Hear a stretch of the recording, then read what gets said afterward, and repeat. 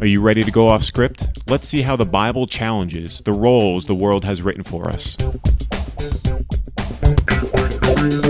Hey everyone, this is our second answer in our series on responding to your questions and comments.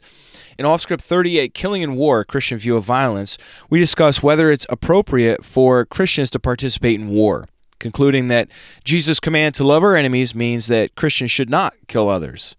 Obviously, a minority perspective there. Nonetheless, if you haven't already, check out that episode first before listening or commenting on this one. In this episode, we respond to Zach's comment. So here is our answer to that question.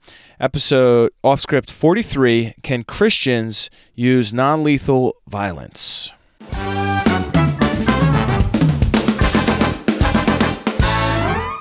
Our second comment comes from Zach, who commented on Off Script episode 38, Killing in War, A Christian View of Violence.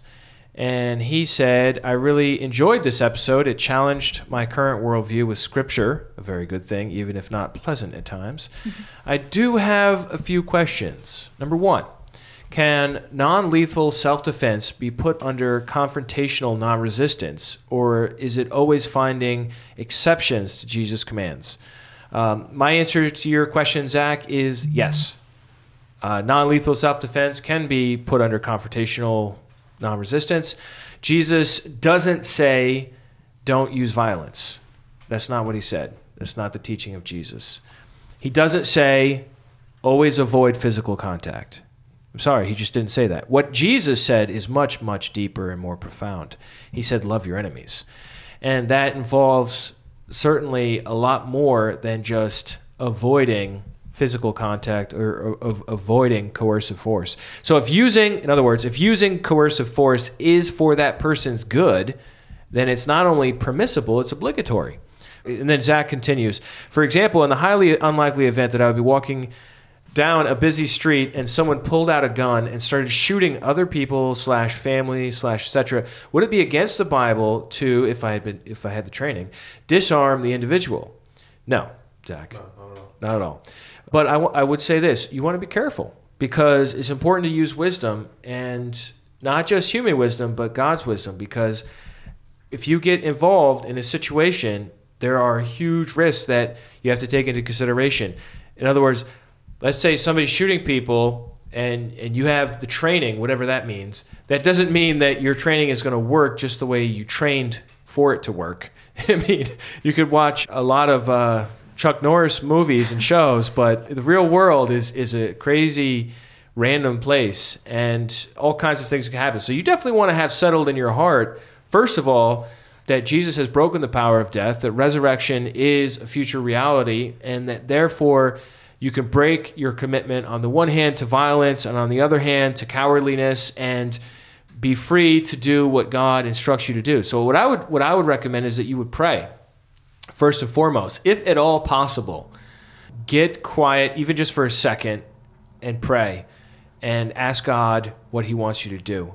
Maybe not all situations that would be possible, but I would highly recommend it if that's at all possible, because you really want to be acting out of what God's wisdom is for you in that moment. And then act on it. And if you're not getting any wisdom from God, just take cover, because I don't want you to get shot too.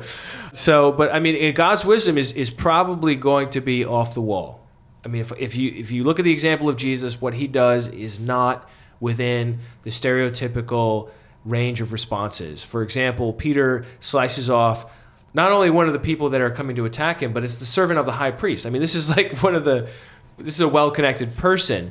You know, if it was just like a random soldier's ear that he cut off, it wouldn't be such a big deal. But I mean, he's really caused quite a mess. So the ears there on the ground, it's like Mr. Potato Head. Oh right? my God. It's just totally gross.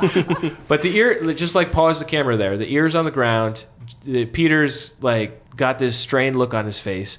Jesus is looking at the ear on the ground, and we have the whole scene pause. What are his options? Well, it's either to bum rush everybody and push them back and then run the other way, you know, like engage with some sort of physical way, or run away himself, because like Peter's doing this as a distraction so Jesus can get out.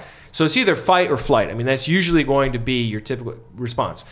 Now we press pause and put the camera in slow motion. What does Jesus do? Does he shout like Braveheart and yell freedom and pick up another sword or a rock and just go nuts? No. Does he run away? Does he take advantage of the distraction and run away? No. He picks up the ear and he puts it back on the guy's head. Like Mr. Potato Head. Like that's I mean, that is not one of the options in that scenario, right? And Jesus did that all the time. I call it the third option. So what I'm saying to Zach and to anybody else, if you find yourself in one of these situations, is that you really want to be hearing from God. And if you're not a person of faith, look, this doesn't apply to you then. But if you really believe that God raised Jesus from the dead, if you really believe that God is alive and at work in the world today, if you really believe that faith is not just for propositions, but for life as well, then why wouldn't God speak to one of his people in an intense, scary situation like this to bring the optimal resolution? So it may be to tell a joke to the terrorist. It may be to say a word or speak of forgiveness, or to rush at them and tackle them to the ground, or 1,000 other things that you wouldn't think of based on just your five senses and your personal experiences. So that's what I would say. Killing them, that's not loving. So I'm going to put the stop there. So, but that wasn't your question anyhow. Your question was non-lethal or disarming. And I would say, yeah, a qualified yes. I would also say, before a situation like that ever occurs, or you ever encounter a situation like that in your life, it is an important skill that we all should work on, listening for God in the everyday.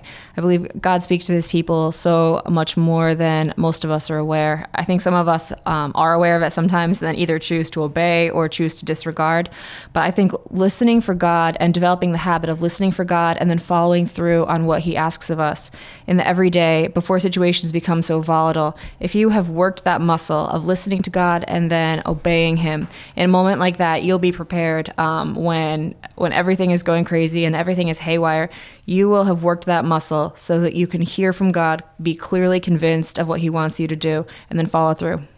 Right, and that's such a great point. So the daily training of your Christian life should be something that prepares you for these kinds of moments. And I think, too, sometimes God doesn't speak, all right? So if God doesn't speak, you really should just take a back seat to the situation. Well, I don't know if I should say that. You should consider sometimes it. there's some, or maybe just self-sacrificially get in the way. I don't know. It really depends on the situation. Certainly in our society in America, the way the police work, I mean, you could call the police from your cell phone, which I think is a huge step forward in human progress to have a dedicated group of people who are on board with that, Any points you want to make, Dan? Also, I just wanted to mention that if you are unsatisfied with our response, I realize, of course, on the responses where we disagree with you, it's highly likely that you will be unsatisfied. Hey, come back on and leave another comment and give a comment to our comment. And let's keep the dialogue going because we want to learn from each other and grow. Thank you so much, everyone. Thank you for giving us these comments. We have asked you to do this for a long time, and it is our pleasure to have a conversation with you guys and finally be responding. We are going to continue to answer more questions from you all on our next episode. We know it's heavy topics. You guys have sent us very thoughtful questions and comments. It's going to be our pleasure to respond. So we'll talk to you guys next time. We love you. Check out the episode this response referred to, number 38, Killing in War. I have a link to that in the show notes, as well as a link to a full-length debate that we posted on Restitutio between Christians from different perspectives on the question of the just war theory. And I highly recommend, if you haven't listened to that already, it's on YouTube. It's also on Restitutio, the main Restitutio, and it's a debate between David Brousseau and Peter Kreeft. So it's really some real heavy hitters on either side of that discussion. Check that out, and stay tuned for next time when we discuss the ban on Muslim immigrants and read out a comment from someone who strongly disagreed with what we had said on that episode. So see you next time as we seek to get off the world script and live out authentic Christianity.